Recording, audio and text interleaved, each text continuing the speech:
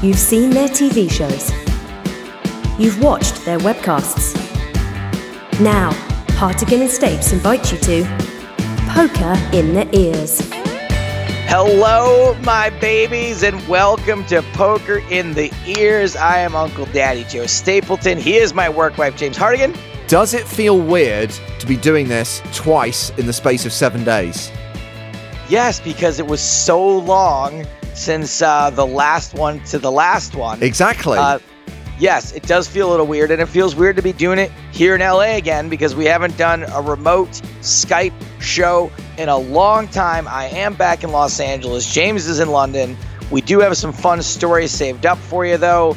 Coming up on today's show, we are this week recapping the PokerStars Championship Cash Challenge. Yeah, by my calculations, episodes 1 to 4 have aired on UK TV now, which means there are 4 episodes available to watch at PokerStars.tv for everyone in the rest of the world. 4 shows to get into and talk about, featuring Charlie Carroll, and he's going to be our guest today.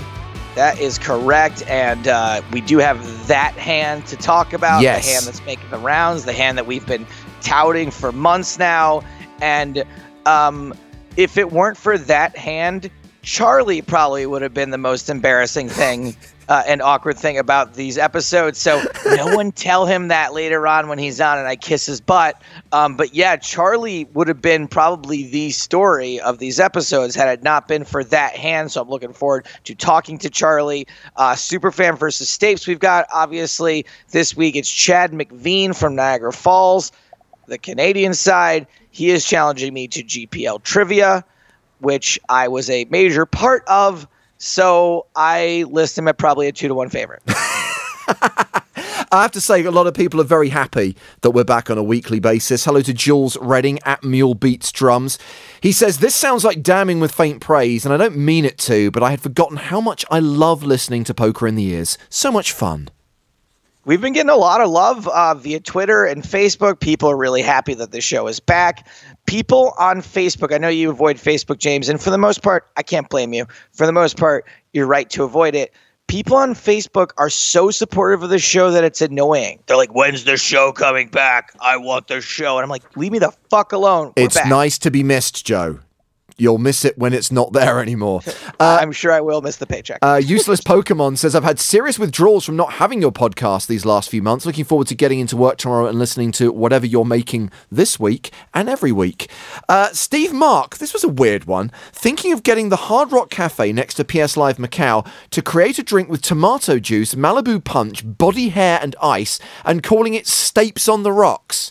What inspired this?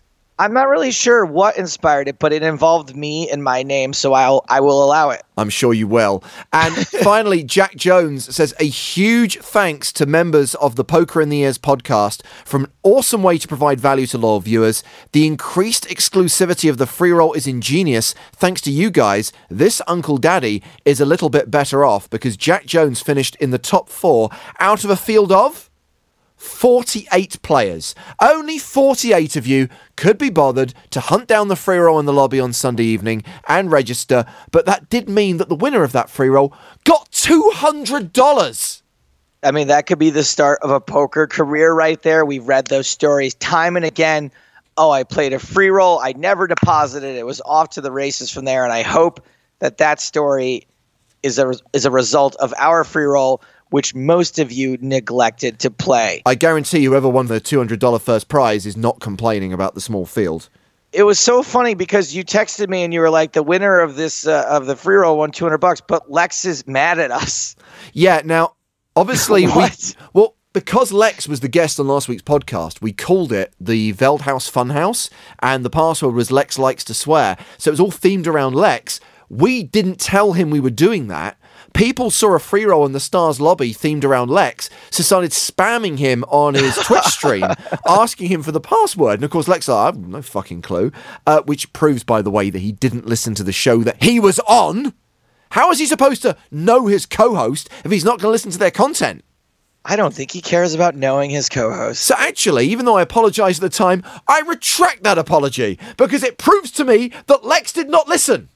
And the good news is he'll probably never hear your retraction because he doesn't listen. Oh, don't worry. There'll be some bloody secret squirrels who make sure that that's fed back to him. And I'm sure I'll be taken out of context, misquoted, and there'll be some kind of Twitter war between us. James, I had this really funny thing that happened right before PCA, which you love these stories because it's a story of me getting my ego smashed to bits. So this year, if you guys remember my old roommate, Jesse J. Cat, he's made a few appearances on the show. Every once in a while pops up in an anecdote.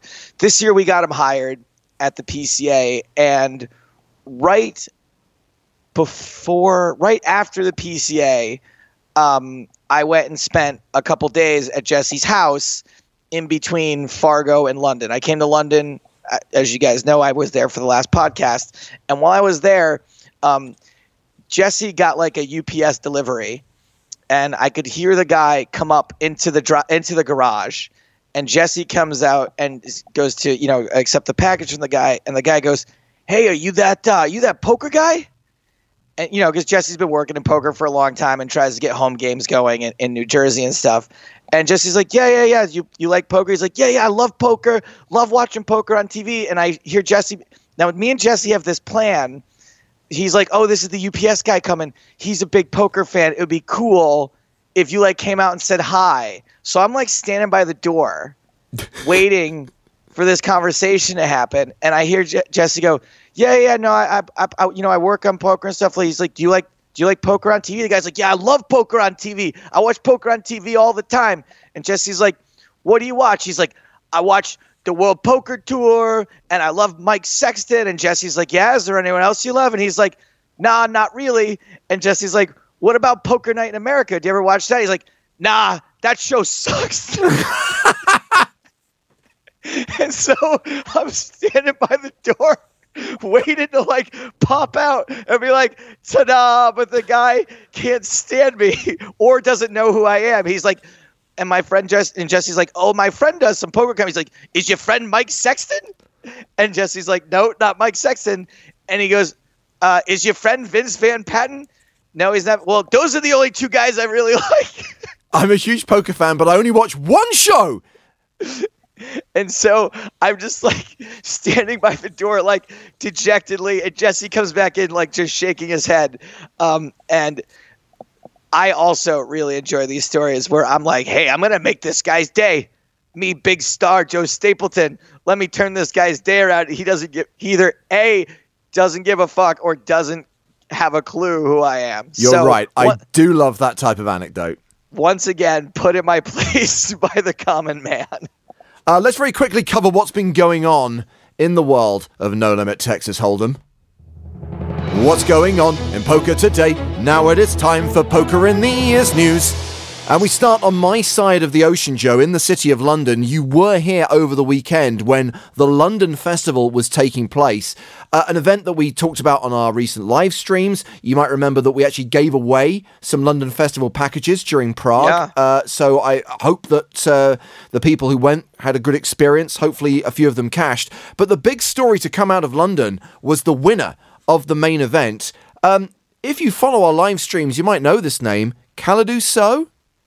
Yes. At first I was like, why do I know that name? And then I was like, hold on a second. Pretty sure I gave that guy a trophy a month ago. Correct. In Prague, he won the PokerStars Championship main event. And of course, it was in Prague that the PokerStars Players Championship was announced and the whole idea of the Platinum Passes were announced. In fact, I'm pretty sure that Prague was the last main event not to award a Platinum Pass. But luckily for Kalidou Sow, the very next event that he played was the London Festival main, which he took down for £122,000 and a Platinum Pass. That means he has not been eliminated from the last two tournaments he's played. That is pretty ridiculous. And I'm really happy for that guy because he was so likable and such a fun character from Prague. I'm excited to see him and to possibly once again do some commentary on that fellow when the Players' Championship happens in just under a year's time. I always feel bad, by the way, when there is a major poker event in my home city and I go nowhere near it, especially as it was at the Hippodrome, a venue that I do hang out at from time to time and like going to. Yeah. I had other stuff on this weekend. It was my daughter's birthday weekend, but it would have been fun because it's always a good vibe around the London Festival. I didn't really have an excuse not to go because I was in London and we did finish our work by Thursday afternoon. And so I could have shown up. And so Thursday evening, I ended up having some plans canceled and I did something really dumb. And I went out to like a club in Leicester Square alone. Just to see if I could, meet somebody. Did you go and you stood on your own? Did you leave on your own? Did you go home and you cry and did you want to die? What song is that a song, I assume? How Soon Is Now by The Smiths. Yeah, I did all of those things except for before I went home and wanted to die. I was at this club alone when eventually the one saving grace was that I got recognized. Oh, God. This Irish dude was like, Stapes, what are you doing here? And I was like, definitely not here alone, like trying to find a drunk girl to make out with. And so he was super excited and he was like, do you know Patrick Clark? And I was like, of course I know Patrick Clark. Well, we're here with Patrick and you got to hang out and you got to have a drink with us. And I very not believably was like, oh, sure, I guess so. Even though I was like so desperately welcoming people to hang out with. So I had one drink with those guys. And apparently one of them was Chip Leader in the London Festival at that point. And it was like 3:00 in the morning. And I was like, what are you doing here? Yeah, that's the question. What are you doing here? Right. If you're Chip Leader. And they were like, don't worry about it, mate. And they really wanted me to come somewhere with them afterward. And I was like, no way. And the only way I could get away was to give one of their girlfriends my phone number. I was like, no, I'll come meet up with you guys here. And so now I'm a little worried that this, hopefully they're too drunk to remember, but I accidentally gave my phone number to a group of drunk Irish poker players, and I'm really hoping they forget about it because I don't need to be getting drunken Irish poker texts at 5:00 in the morning. Well done, Joe. Just a couple of other quick headlines. I think a couple of platinum passes have been awarded at the BSOP. If you want to read about that, head to the PokerStarsblog.com. Another story those guys have covered. Dominic Nitscher is a player we know quite well, Joe. Dominic, regular on the European circuit. 4 World Series of Poker bracelets, $11.4 million in live earnings, $4.2 million in PokerStars winnings to his credit. Until now, though, there has been one title that's eluded him, the Super Tuesday. Not anymore, because this week Dominic Nitscher took down the Super Tuesday on Stars for $58,000. So congratulations to him. Lovely guy, Dominic. And back in the day, I think when we first started doing multi-day coverage of EPT main events, Dominic was a regular guest commentator on the stream. Yeah, he was, for sure. I think he quickly realized that he was giving away too much information on the air and didn't necessarily want to be doing that anymore. But man, those streams were good when he was on board. Now, that's what's going on the PokerStars blog. On Poker News, things are maybe a little bit more quiet. Can you believe Poker News must have had the slowest news day ever when I saw a tweet from them that was featuring one of my photos from Instagram. And again, it featured me and a photo of me. So, of course, I retweeted it. And, of course, I was on board with it. But I was like, seriously? Is there nothing else going on in poker that you have to feature the fact that I had a nice photo up? You see, I would agree that some of the content posted by professional poker players does lead to news, or at least an overview of what's going on in social media. Sure. And occasionally, poker players will get into it. I know there was a bit of a spat recently between Vanessa Selbst and Dan Shack, and then Sam Greenwood getting into it with the Germans. But Joe Stapleton's Instagram feed, I'm sorry, does not qualify. It's not news, it's not lifestyle, but it's just ego massage. Yeah, next week there's going to be a headline like Joe Stapleton shunned by UPS driver. Yes, exactly. Much more popular with FedEx. Let's talk about the PokerStars Championship Cash Challenge. It's time for our TV recap. TV recap.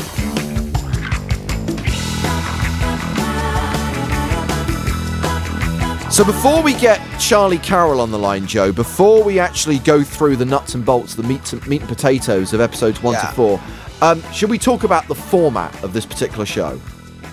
Yes, we should. I think that the format here, it's just similar to the big game format. It's, smaller stakes and that. Nobody really plays those stakes anymore, especially on TV. Can I even, what were the stakes? 10, 25, 50? Was that what it was? That's it. 10 ante, 25, 50 blinds. The qualifier staked for €12,500, and the same deal it was made on the big game. If the qualifier makes a profit, ending a 150 hand session with more than 12.5 grand, any profit they make, they get to keep. They get to take home.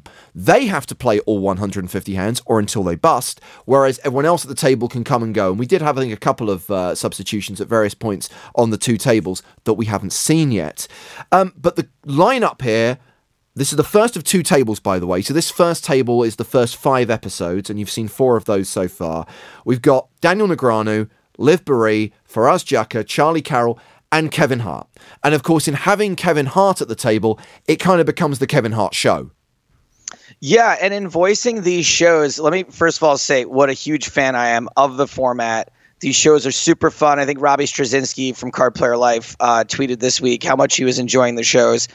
I really enjoy cash game shows. I think it's a blast. I think these shows were super fun to do. I felt a little bit, I know I shouldn't say this, and I know I probably shouldn't even think it, but I felt almost like I was not earning my money by voicing these shows. There wasn't a lot for us to do in these first 4 episodes. The first 2 in particular, it's just wall to wall banter, and it's really funny, and it's really good stuff. And look, I'm supposed to not hate, but I'm not really supposed to be a Kevin Hart fan. Like, he's I think I'm a funny guy, but Kevin comes in and he's super funny and he's super charming, and I just think these shows are great, and I'm really going to miss this entire series. We started recording the second qualifiers run of shows in London last week. And when this is done, I'm going to be really sad because these shows are super fun and the stakes are perfect because they mean something to the qualifier and they don't mean a whole lot to the rest of the guys at the table, so they can have a little bit more fun with it and splash around. And it's just a great combination of semi-high stakes poker action, but compelling stories. Mila, the qualifier, obviously was in a horrific accident and makes her story a little bit more compelling. It makes you root a little bit more hard for her. It's just all around, it's kind of the perfect storm of compelling poker. I was going to say, the one player at the table we hadn't mentioned to this point was Mila Monroe, who is the qualifier for the first 5 shows, playing these 150 hands, hoping to make money, which of course did not go the way she wanted it to or the way she expected it to, which we'll talk about in just a moment. The one thing I will say is, in dissecting some of the key moments and some of the key hands from episodes 1 to 4, if you haven't seen these shows yet, there will be spoilers. Obviously, we can't discuss the programs without discussing the content of the programs. So if you haven't seen the shows, head to PokerStars TV, head to the PokerStars YouTube channel. If you're in the UK, head to channel4.com/poker, watch them, and then come back to the conversation we are about to have. And we are going to have that conversation with our guest, one of the players in this exclusive cash game in Monte Carlo. Welcome back to Poker in the Ears, Mr. Charles Carroll. Hello, Charlie. Hi, Hayden. Charlie, I have to ask, are you okay being in the presence of your hero, Joe Stapleton? I mean, it's one of the things that you think over time you would start being desensitized to, but it really isn't. It's almost cumulative. Every time it's just that bit more exciting. I think that this troll somehow surpasses the Jonathan Jaffe dolphin trainer troll. I don't think it's a troll. I think Charlie is a genuine person, and I think he's genuine. I mean, it's my favorite thing to say truthfully, but still that it comes across as the biggest troll ever. It's like when you have a really good hand and he's like, yeah, I got the nuts. And they're just like, but I don't know. Well, Charlie, first of all, the fact that they took your soundbite and made a whole feature out of it, you can see my erection from space. I mean, it is just absolutely the best thing. About my soundbite. Yeah, well, they took you at the table saying like Joe Stapleton made me, is the only person I have like hero worship for, and they made like a whole feature out of it. 2 really, if you think about it. And I have to tell you that, so I went to Japan recently on like the dime of a movie budget, and I met like a big Hollywood star while I was there, and we sort of developed, we'll just call it like a friendship. And while we were talking, I sent her that clip. Oh my! To show her that God. like, you're not the only one. Ew, this guy might be being serious right now. Exactly. I bet you edited it though, so you missed the first part of the conversation, which is when Mila says to Daniel, "Oh, I met Joe Stapleton, and he says he's your best friend." Yeah, we know each other. We're buddies. I definitely left that part out. I'm sure you did. Now let's actually talk about Charlie for a second. Charlie, a few minutes ago we were doing our show. James referred to you as Charles Carroll, and I can't picture you being called Charles. Is that actually your name? Yeah, no, that was my name up until I was about 11. My goodness. Yeah. You are a Charlie through and through. You just scratch off the S off your birth certificate. You're a Charlie in my book. I've always thought that if I grow up, then I'm probably going to have to transfer back, because Charlie always has such a baby connotation behind it. If I want to go to a meeting and like a business meeting or something, I'm gonna have to resort back to boring. Yeah, there's no like vice president of business development, Charlie. There is not, no. As well as in this week's show, you revealing that Joe Stapleton is your hero, we also crucially see you get unstuck, which makes it much easier for us to talk about the first 3 episodes, which is an absolute disaster for your bankroll. It was almost like a humbling experience seeing me kind of get owned and then have Joe rip into me as hard as he could about every single hand that I lost. It was really nice, because I think before now I've really run quite well in which TV hands I've appeared in. Like it's always shown me in quite a good light. So it's been nice to be on the other end of it, and people being like, like messaging me on Instagram and Facebook, just being like, unlucky man. Yeah, I mean, like it's a tough lineup out there. I mean, it's a tough game. Were you just off your game? Maybe, I don't know. I mean, you said to Maria on the sideline that you felt you were playing some of the worst poker of your life. I mean, is that true, or do you just think you just weren't running well? I mean, it's always a mixture, but looking back, there are genuinely some hands I'm just like, no, don't do it past Charlie. I remember what you do, but that would be ridiculous. Okay, it's happened. Yeah, I have to say that I very rarely feel qualified to be like, wow, this person's playing bad. And there were a few spots where I genuinely was like, Charlie, what are you doing? Like, please don't do this. And luckily it's you, and you have such a good attitude about it. And James just mentioned a second ago, he said, you're doing some damage to your bankroll. I genuinely worry about the players I like. And I go, can he afford this? Is this okay? And you kept going into your bag for more and more 5K chips or 25K chips, whatever they were. Was this obviously nobody likes to lose. Was this a bankroll concern at the time? No. It wasn't good. I was fine. I'll be fine. Just out of interest, I am intrigued though. How many buy-ins were you prepared to put on the table? Was there a limit? Would there have come a point, had it not reversed this trend, that you would have walked away from the table? No. The game was too good. I had people. I think I only had like 150k in my bag or something. Which, I mean... only. I only had 150k in my bag. No one should ever be saying those words. Like, I thought 150k would essentially be infinite in that game, but after about 10 hands, I was like, well, fuck. So I started texting people being like, just in case, can I go grab some money off you? Let's rewind to the very beginning then. When you initially saw the lineup, and crucially when you saw the seat draw, particularly with your position on Kevin Hart, on a scale of 1 to happy, how happy were you? Gleeful would probably be a good word. Did that make it all the more painful then to be basically stuck 2 buy-ins within the first 20 hands? I don't know. So some context, some off the table context. I was speaking strategy, a different kind of strat. The only type of strat I'd speak with Daniel Negreanu really. about how we wanted to play whilst on TV, and we're talking about like the highest EV way to come across. Like you obviously don't want to play tight because you don't want to have that image. You don't want people to think you're boring to play with. You want to be as like lively and as chatty and as fun and as drunk in this case as you can be. So I was very, very prepared to lose, just like six figures in the game if it meant that. I mean, obviously, I didn't want to lose six figures in the game, and I would be playing somewhat of a good strategy, but I would always be tending to be on the aggressive side, to make hero calls, to make ridiculous bluffs and things like that, because I think just in the long-term EV, if people see you like that and they see you having fun, and plus it was just such a fun experience, like you don't want to be the kind of person that doesn't pull the trigger on the third barrel against Kevin Hart on TV. Like, that's just not fun. Right. Okay. So you're saying that you were having fun, and so there's a little bit of like quote unquote entertainment costs and the money you're spending, but you also think that had you suffered a 6-figure loss, that somehow that would have bought you some sort of street cred or PR for the future, like some image that you could have made that up over time?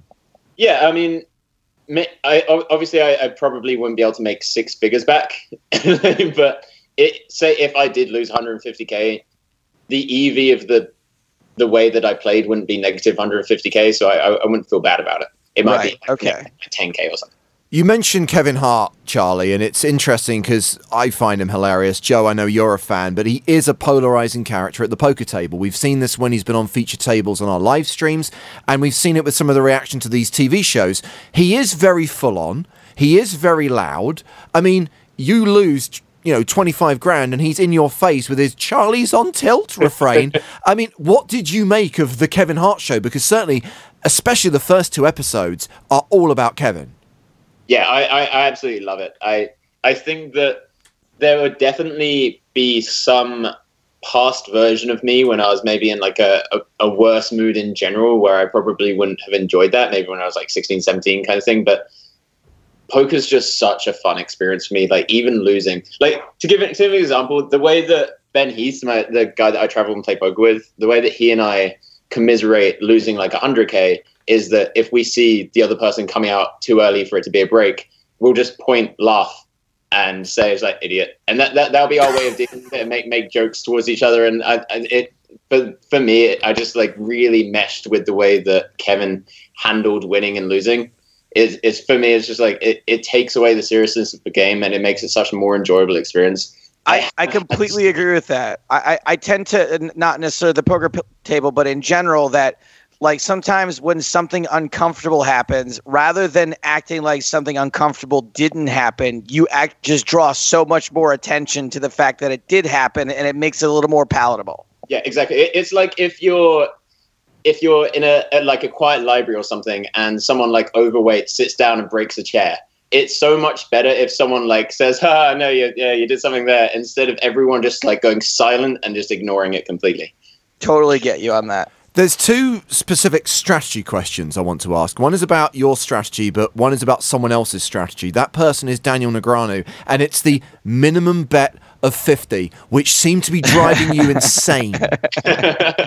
I mean, so the minimum bet of 50 thing is strategically terrible. In that game, it seemed to be actually working. Like, it looked like it was working against me, but it wasn't, I promise. Like, it just a few hands came up where it looked like it had done its thing because Daniel happened to have the better of it, or happened to have the better hand, or had a hand that it looked like I might have c-bet, but I actually decided I wasn't going to c-bet.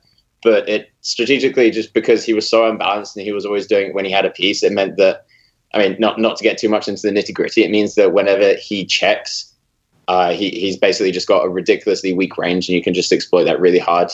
And when he does lead, he tended not to be nutted in a bunch of the flop spots, and you can kind of work around his thought process and say, okay, so if he leads here, he's probably he's not nutted like way, way, way more often, which means there are going to be loads of spots that come up where you can just absolutely annihilate him, raise, bet, and then shove river kind of thing. I've actually said this before, that Daniel plays, and I've talked to him about this on the air, that he plays what you would think is a pretty exploitable style, yet somehow manages to go unexploited most of the time. I would disagree with the last part of that sentence if you've watched him play 100Ks and 25Ks. Okay, all right. And stuff, but I think in general his exploitative style is pretty genius when playing against people that don't know how to exploit it. Right. But against people who do in the long run, it's just going to be a bit iffy. So they are, okay, so people are finally starting to catch on to it, maybe just in stuff that I haven't been paying attention to. And I find it also interesting that you decided to say, without getting into the nitty gritty, because Daniel actually plays kind of nitty in this series of shows, and it goes mostly unnoticed. Yeah, I hadn't noticed personally. I mean, I definitely on this show he hadn't. He was playing like at least by the third episode above 50% VIP, like limp calling Sem6 off from the small blinds. By the end, he's the only one who's like, he's like limp, or raising, and he's the only one who folds, pre-flop. Like, not the only one. Mila does, obviously, and Faraz does occasionally, but, like, Daniel, he's not like you or Kevin or Liv, who are like, you know what? I put money in this pot, so I'm just going to see what happens. He's like, nah, I'm just going to fold. Yeah, I mean, it probably comes from just an actually experienced background of playing poker. Right. Where he just doesn't need to light money on fire all the time. Yeah, exactly. The other strategy I wanted to talk about was your strategy, Charlie, in the first big hand that you played against Faraz, which was the cliffhanger between episodes 1 and 2, where you were definitely trying to get a read on Faraz by shouting bluff and value bet and trying to get a reaction. Yeah. It didn't work. It didn't. That was awesome, though. I by the way, buddy, if I could high five you right now, I would. I just was such a big fan of what your whole vibe was for this entire series. Okay, cool. Yeah, I mean, it's definitely one that made me cringe watching back, just because I know when it goes wrong, so many people are going to be like, what is, he thinks he knew, oh no, he probably just guesses the other times and gets it right. I can't give away my whole thought process, because there are a few things that I was looking for on him that are kind of like universal tells on a lot of people, but just some little inside info of the decision that I made. I finally found something on him, just like a reaction that he made that indicates extreme kind of nerves. And I'm not saying that Faraz was nervous, but he definitely, in that moment when it was just a big pot, I guess, he had the nerves of someone who was bluffing, even though he had a value hand. So it was, I think, emotionally for him, it was a big moment. So there was actually some method to your madness there, because I thought you were just fucking around, honestly. I mean, like, definitely the saying the bluff and the value bet thing was just trying to fuck around and get that reaction from him. Like, I wasn't actually looking for anything when I was saying bluff, and then looking at his face when I was saying each individual thing. But yeah, eventually I picked up on something, and like when I called, sometimes when I call, I might only be like 40% confident that I'm correct, but I have good pot odds. When I called that one, I was genuinely like happy. I was like, I'm like 75 to 80. This is going to be correct, and it's going to look really clever. And when I saw his hand, I was like, oh no. Yeah, we all were like, oh no. So over the course of episode 2, things continue not to go your way, but as Joe mentioned, you're still having a blast. We have to move on to episode 3, because this is the show with the hand, which you weren't actually directly involved in, but obviously you were there at the time. Yeah. You witnessed it. What was going through your mind when those hands were shown and you realized what had just happened?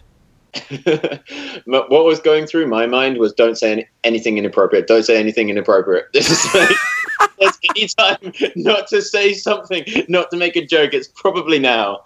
I mean, obviously you have to admire anyone who, is trying to run a multi-street bluff, which is going to cost them their entire stack, who's prepared to bluff it all on the river.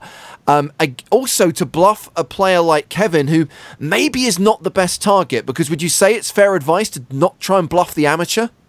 Yeah, I think it showed, and this is like mildly hypocritical for me to say because of the way that I play, but I think it shows some like lack of awareness of dynamic. But the best thing is like she actually had the heart to do that. Yeah. And that's incredible. Like I do not know many professionals that would be able to do that at all. And crucially, it should have worked, even though Kevin is not, a professional player. If he actually realized what he had, he would have folded that hand. Yeah, I mean, Daniel says something along those lines as well. I don't think that's a super relevant point, because like from Kevin's point, he thought he had King Jack. So like it wouldn't have worked if he had King Jack. No. Like hypothetically, if he had halfway through looked at his hands just before he called, that would have worked. But I wouldn't say that's like giving something we can give kudos for Mila for doing.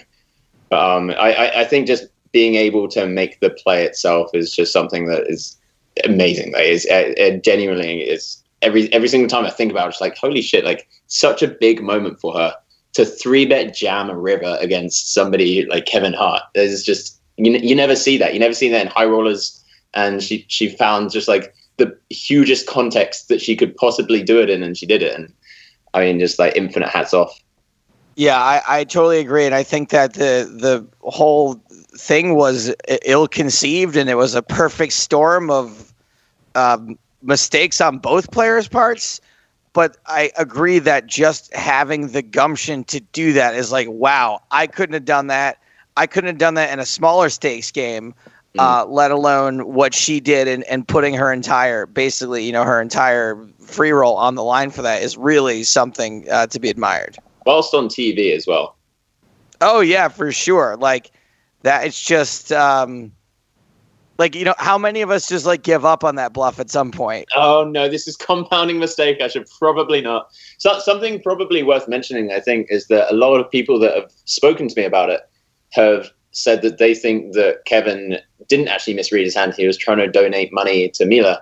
And I just want to say I'm like 99% sure that's not the case. I'm so sure he thought he had King Jack. Like in hand, I remember thinking he's hit that turn really hard and thinking he probably just has King Jack. Yeah, and in watching it, look, I'm not taking away from his acting chops whatsoever, because I do genuinely enjoy most of his movies. He's not that good of an actor. There's just no way that he can sell that was like that whole thing that he thought he had, whatever. There's just no way. He definitely actually misread his hand. It was a running theme. He had previous. I think even the hand directly beforehand, he did exactly the same thing, misread his hand. Yeah, exactly. And I think it would just be way too much of a convoluted plan for anyone to try and attempt on TV as well if you were trying to gift chips. And obviously, the dust settled. Mila's still in the game because Kevin decides to give her 15 grand and says you can keep whatever you're left with. And then things turn around for you in the show that aired this week because you get involved in this huge hand against Faraz, which is effectively a flip, the biggest hand of the night. And in one hand, you go from being down to up, just like that. Yeah, that's the way the cookie crumbles. Sometimes you play like shit and still get there. You run it twice and both runs go your way. I guess that's balance. That's variance. He had so many outs. I can't remember. I haven't watched it back yet, but I seem to remember just being so confused about which cards he needed that by the end of the second run out, I was like, I have no idea if I just won both of those. Is that all the chips coming this way? That seems fair. Sorry. We've all been there before where you're like just in too much of an adrenaline haze to realize what's happened. But luckily it did go your way. And I was super happy about that because I like a lot of people like to see the pain of people losing, especially I don't. And so for you to get unstuck and for you to, I know you said your bankroll's fine. I care, Charlie. I cared. And so I was very happy, especially because it makes me feel better about all of the clowning on you that I've done if you end up not losing that much money. I don't know if you'd already watched all of the episodes and then you just like commentated over. Would you have still ripped into me that much if I then ended up losing 75K? 100% he would have done. Perfect. I would have, but the producers might have said, "Hey, because I wouldn't have. I just go as I go, like minute by minute." But the producers would have been like, "Hey, so Charlie loses like $500,000 in this game, so maybe you could go." But what ended up happening was them saying, "Oh, you ripping into Charlie right now is so great, considering he says such nice things about you in the next episode." And I was like, "Oh no." Oh, amazing. So obviously there is still one show to come, no spoilers, so we're not going to say how the game finished and what you walked away from the table with, Charlie. Everyone can see that show next week. But before we let you go, alas, Joe Stapleton has prepared one of his classic games for you to play. Oh, perfect. I'm excited. Charlie Carroll, you are perhaps maybe most well known for being an ostentatious dresser. I've taken my shots at you. You know it. We know it. And so I've come up with a game with you called Charlie Carroll, Bastion of Fashion, or as James calls it, bastion of fashion. And it's basically a can't lose quiz where I'm going to quiz you on what is the appropriate attire to wear in various situations. Are you ready? Yeah. Question number 1. You're meeting your girlfriend's conservative parents for the first time. Do you wear a cardigan and khakis, jeans but with a sensible button up top, or the pants and vest of a circus clown with a very expensive top hat? I feel like the most key thing in a relationship is honesty and transparency, so I'm going to have to go with C, Joe. C is correct. Pants and vest of a circus clown with a very expensive top hat. You are 1 for 1, Charlie Carroll. Here we go. Question 2. And by the way, he nailed the rationale. The rationale completely sound there. Question number 2. You're going to a destination beach wedding. Do you wear linen pants, linen shirt, sandals, full-on tuxedo, sandals, or the outside lining of a teddy bear and a pogo stick? Just to give some context for this answer, I recently went to one of my friend's wedding where everyone was in tuxedos and dresses, and I turned up, I asked for his permission obviously, and I turned up in Hareem's and a trippy top. So, Jesus. And it was good. So I guess whichever is closest to that answer. What was C again? It was the teddy bear lining. Ah, yes, the teddy bear. I guess C. That is correct. The skin of a teddy bear and a pogo stick. Perfect. Question number 3. Charlie, I'm sorry to inform you, but your great Aunt Ida has passed away at the age of 93. To her funeral, do you wear a solemn gray or black suit, a gray or black pants with gray or black turtleneck, or a full-on welder's costume draped in an LGBTQ flag?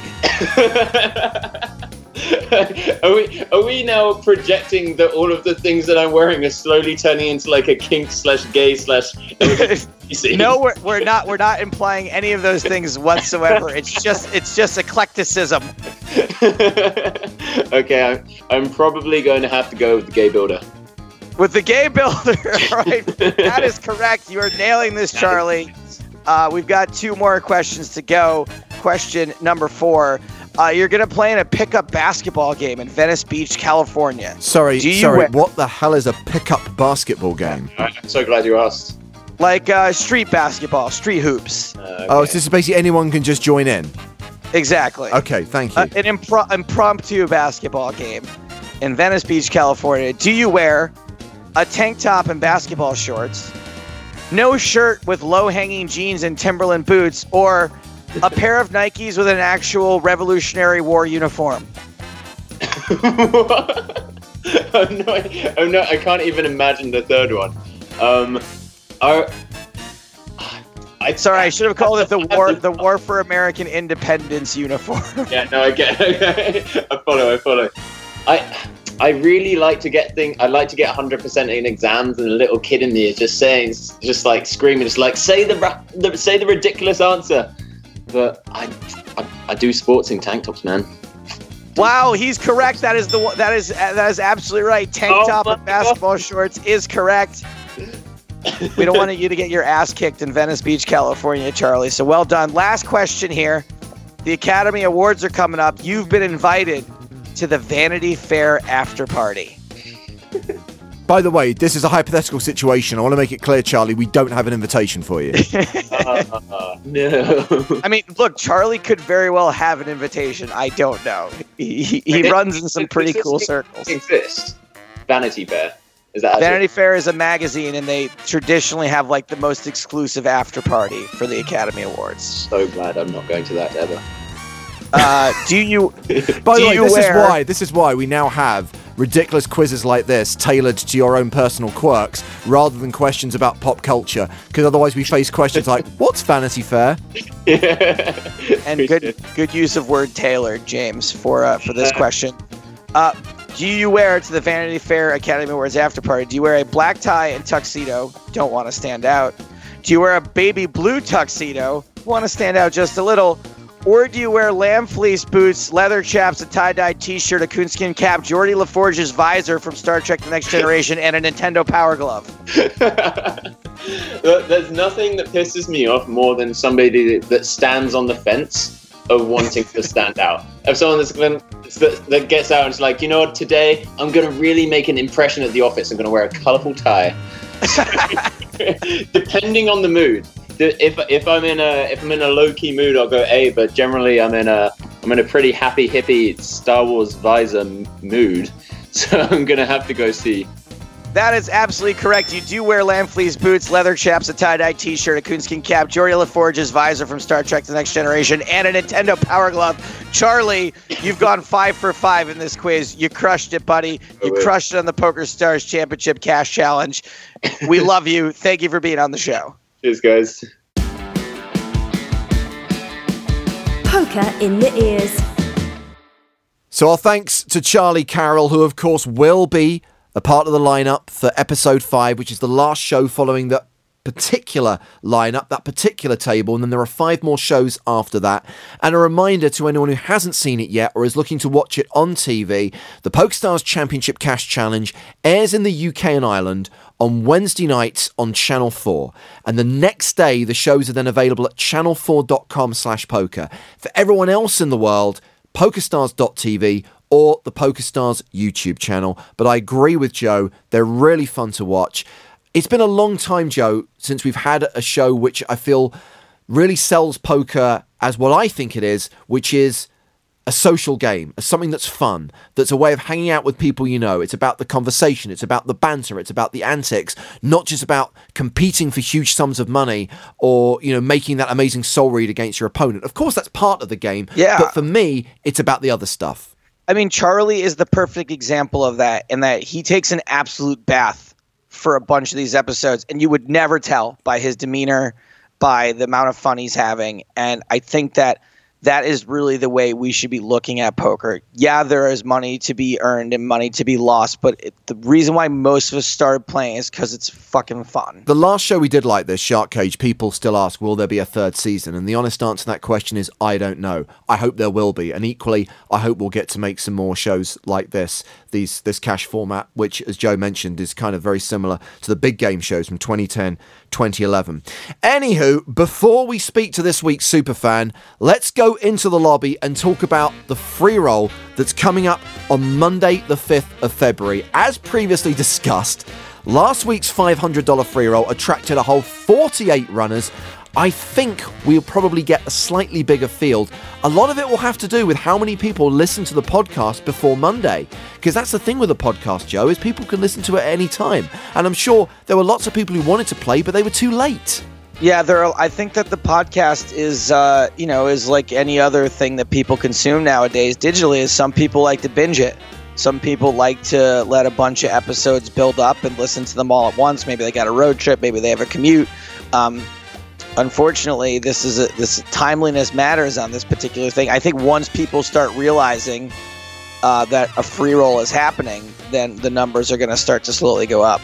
Okay, so your next $500 free roll is on Monday the 5th of February. Assuming you're listening to this show before then, you can register for this game starting at 2:30 p.m. Eastern Time. That's 7:30 p.m. GMT. That's 8:30 p.m. Central European Time. And once again, this tournament will only appear in the lobby 20 minutes before it starts. So don't bother trying to register until the minutes before it starts.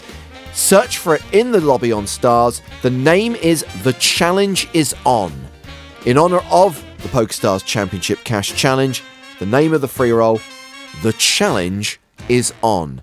Now, don't go bothering anybody for the password this week. Luckily, there's no one's name in it, so you can't go bother with the challenge. But there is someone's name in it, actually, because the password is Charlie's on Tilt. Charlie's on Tilt. So, and I need to be specific, because even though I thought I was specific last week, people were still hassling me about spelling and uppercase, lowercase. Oh, goodness. The password is all one word, all lowercase, CharlieSontilt. Charlie's on Tilt, all one word, all lowercase, will get you into The Challenge is On, a $500 free roll taking place on Monday the 5th of February at those advertised times. Woo! Okay, let's give away some prizes. Superfan versus Stapes. This week on Poker in the Ears, we go to the great country of Canada and welcome Chad McVean from Niagara Falls. Welcome, Chad. Nice to be here. As I like to call it, the big waterfall from Superman 2. How is Niagara Falls at this time of year? Very cold. How cold? Very, very cold. Give it to me in modern money, in Celsius. I think it's -8 today. Okay, that's pretty cold. Whatever. For Canada, that's nothing. What a wimp.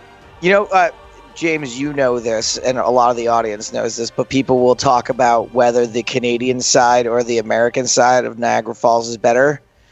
It's the Canadian side by like a fucking mile. It's like you don't even bother looking at the American side. It's like a couple of drops of water. The Canadian side's where it's at. Very true. So what do you do, Chad, when you're not speaking to random poker commentators on the internet? I'm an accountant. Oh my God, Chad McVean is a Chad McBean counter? That's true. So the reason why Chad's on my radar, I've met Chad before, and Chad was, I believe, the sole spectator for all of the GPL that I hosted. Chad, why? Why were you in attendance for the GPL? Well, I was there twice. I was there in the summertime when it was boiling hot, and then I was there in the wintertime for the finals. It just happened that I was in Vegas at the time, and it was something that really caught my eye, so I tried to get involved. Wow. Well, the entire Cube system was based around having live spectators. So basically it was designed for you specifically. Did you enjoy yourself? I did. I actually got in the Cube at one point as well, so that was pretty cool. But no, it was a great time. Alex put on a great show for us there. The temperature control could have been a little bit better. You see, when you chose this as your specialist subject, I naively assumed that you were watching it on screen, that you were watching it on the live stream. I didn't realize you were actually in attendance. Yeah, actually, I made the stream itself a few times. I think Joe accused me of stealing all the jerseys. Oh, well, in that case, I imagine you should do rather well. Although, Joe, as you hosted the draft, the playoffs, and the final, you should have a reasonable knowledge of what happened.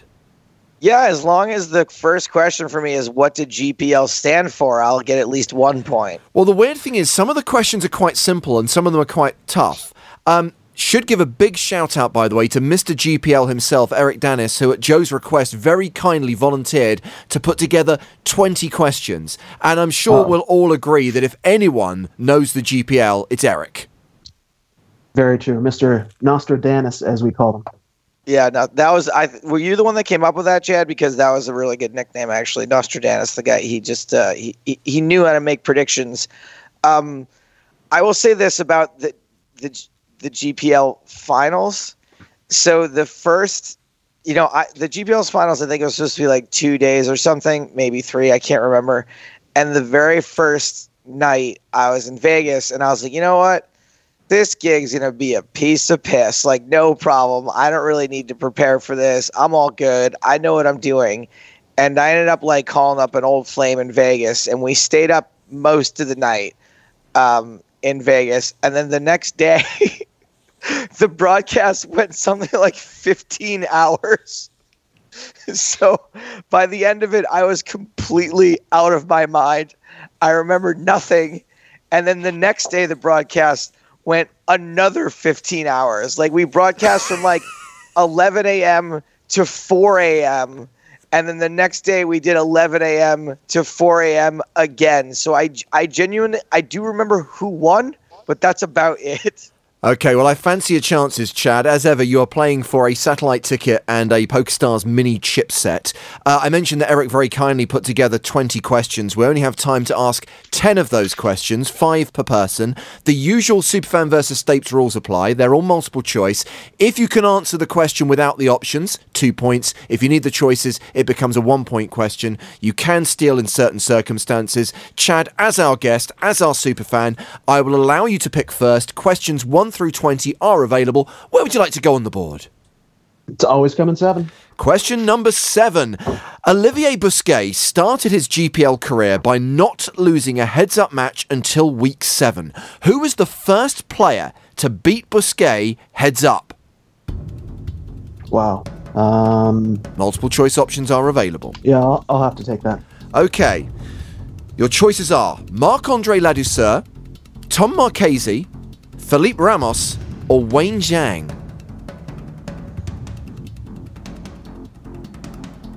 This is a tough I one. want to say Let's Ramos. kick things off. It was Ramos for a point. Congratulations, Chad. Joe, questions 1 through 20 bar 7. You can pick one. It is always coming 8. Number 8. You've got an easy one, and you should be able to get 2 points here. Which GPL commentator went on to make the November 9? Which GP? Oh, Griffin Benger. Correct for 2 points. Just so you know, the other options were Laura Cornelius, Sam Grafton, or Jonathan Little. They didn't even bother making you a multiple choice. They didn't want to make the question that easy. Chad, where do you want to go next? Let's go number 4. Question number 4. Which popular US golf and football sideline reporter performed those same duties during the GPL draft? I have an idea, but I'll take the options. Okay, was it Alex Flanagan, Susie Kolber, Lisa Salters, or Holly Saunders? Holly Saunders. It was indeed, for a point. Tied game, but Joe? Oh, Holly Saunders. Yes. Your question. Let's go with question numero deuce. Remember, there are 20 questions, so you can go through 10 through 20 as well. Right, okay. Question number 2. Which GPL manager made his final pick by flipping a coin? I think I'm gonna go with the choices, but just to spitball out in the air, I think I want to say Chris Moneymaker, but go ahead and give me the choices. Okay, the options are Anatoly Filatov, Moscow, Faraz Jaka, San Francisco, Chris Moneymaker, Las Vegas, Max Pescatori, Rome. Now I'm not sure if it was Faraz or Moneymaker. Should I go with my instinct, or should I go with the new information? I'm gonna go with Faraz Jaka. Correct for a point. Woo. You have a 3-2 lead going into the 3rd round. Which question would you like next, Chad? We'll go number 20. Number 20. Which player clinched the GPL Championship trophy for the Montreal Nationals, defeating Brian Rast in the 11th and final game? That was Jason Lavallee. It was not. Joe, you can steal. Shit. I'm gonna go with. Oh. I'm gonna go with. Hold on. I'm picturing his face. He's a white boy. I'm gonna have to rush you. Give me a name, please. Hold on. It's not Jonathan Roy. It's the kid who looks like Tim Turn. Give me that. You've run out of time. The answer was Pascal Lefrancois. Pascal Lefrancois. Why couldn't I come up with his name? Okay, Joe, it's your question. Question 19. Question number 19. Which player was unable to participate on the first day of play of the GPL finals due to an illness, forcing his team to play one player short? Man, Pascal Lefrancois missed his flight. Give me the options, please. Justin Bonomo, Jason Lavallee, Bill Perkins, Igor Yarashevsky. Otherwise known as Gary. What were the first two? Bonomo, Lavallee. Justin Bonomo. Incorrect, it was Jason Lavallee. Chad, your next question. 13. Question number 13. Which star poker player did Aaron Paul defeat while on set filming a new season of Hulu's The Path?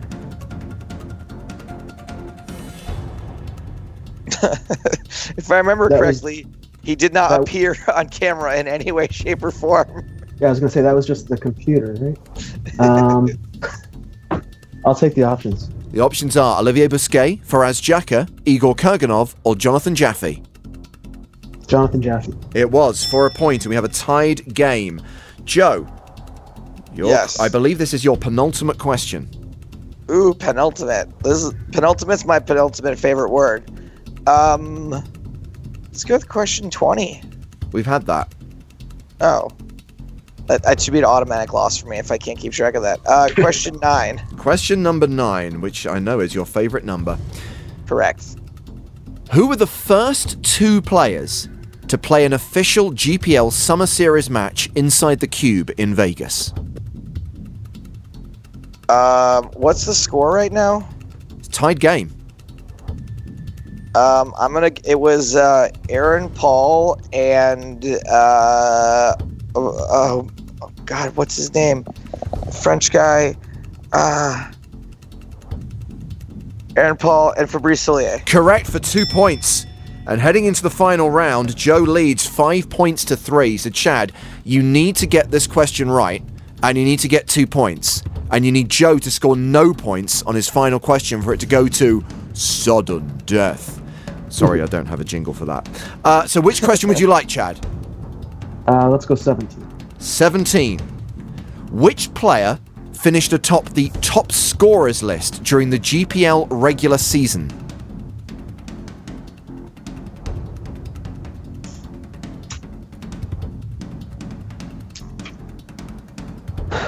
That was... Well, yeah, I can't go for the options, so I'll just have to throw a guess out there. I'm gonna say...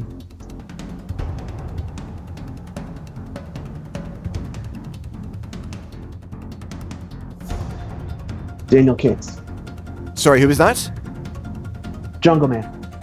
It was not Jungle Man, it was Nanonoko Randy Lowe. So what you need to happen now, Chad, you need Joe to get his question wrong and you need to steal without taking the options. So Joe, what question would you like? Question 11. Question number 11. It's about you. Joe subbed in and played a Summer Series exhibition match against Marc-Andre Ladouceur after which London Royal was unable to make it to the GPL arena? I'm going to say the London Royal that was unable to make it to the GPL arena was Jake Cody. Incorrect, which means you could potentially steal, Chad.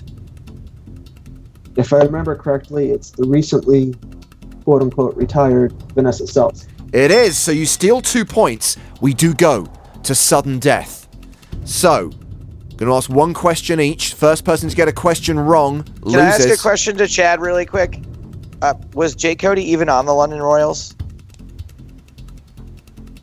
Nobody knows. It's fine. I don't think he was. Wasn't he drafted by Moneymaker?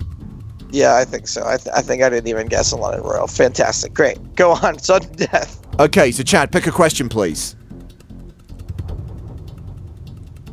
10. Question number 10. Which GPL star joined Joe and Eric in the booth for the first ever GPL Summer Series match? You can go for 2 or you can go for 1.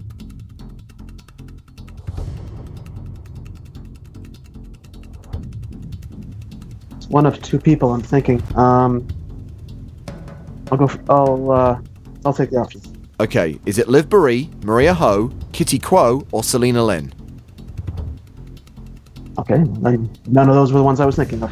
I'm going to go with Liv Baree. It was Liv Baree for a point. Joe, give me a question, please. I would have remembered that was Liv because she's the one who kept saying Febreze instead of Fabrice. Yet somehow I got in trouble for it. Let's go with question number 17. We've had 17 already. 16. 16. Which GPL team clinched the final playoff spot on the very last day of the season? The Berlin Bears. Incorrect, and that means the game is over. That was the sudden death round. Chad, wow, it looked like you were down and out, but you did win the game eventually, meaning that you win that chipset and that satellite ticket. Congratulations for crushing Joe at GPL Trivia. Thank you very much. I don't know if I would call losing in sudden death crushing, James, but whatever. I appreciate your ability to add some flourish to almost anything. I'm trying to make our guest feel special, Joe. Help me out here. Well, what's special is that I didn't actually have to throw the game for him. He just beat fair and square. Chad, thank you very much for coming on the show, and enjoy your prizes. Thank you very much.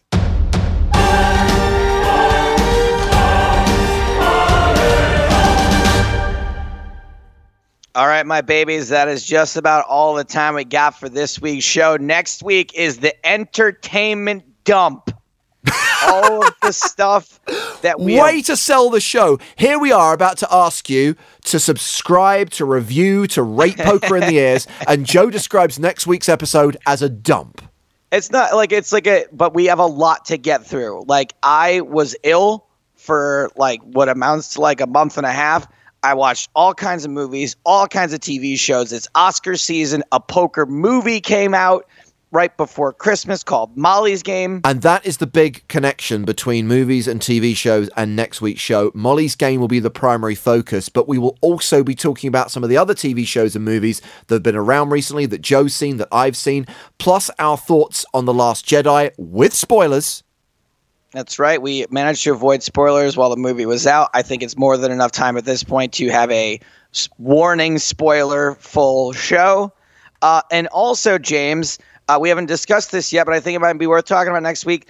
The American Poker Awards are back. They've got some new categories. I think it's worth talking about what those categories are and who we think might be nominated. Do you remember last year, Joe, there was a lot of debate about what should fall into the category of the American Poker Awards versus the European Poker Awards? Yes. And then the latter never fucking happened. So why do they not just have the Poker Awards, make it global, and have people from all countries compete in those categories? Because if you're not going to bother having European awards, why have American awards? James, have you ever heard of America or any of the things that we do here in America? We don't give a fuck about Europe. Okay, how about this then? Just one simple concession. In the same way that the Oscars blow smoke up Hollywood's ass, yes, but then have and here's an award for you foreign people. Films in the foreign language, you get one award. Can we please do that? Maybe have an international award. Well, we will discuss all of that next week on the show. For now, we got to get out of here. For James Hartigan, I am Joe Stapleton. Smell you later.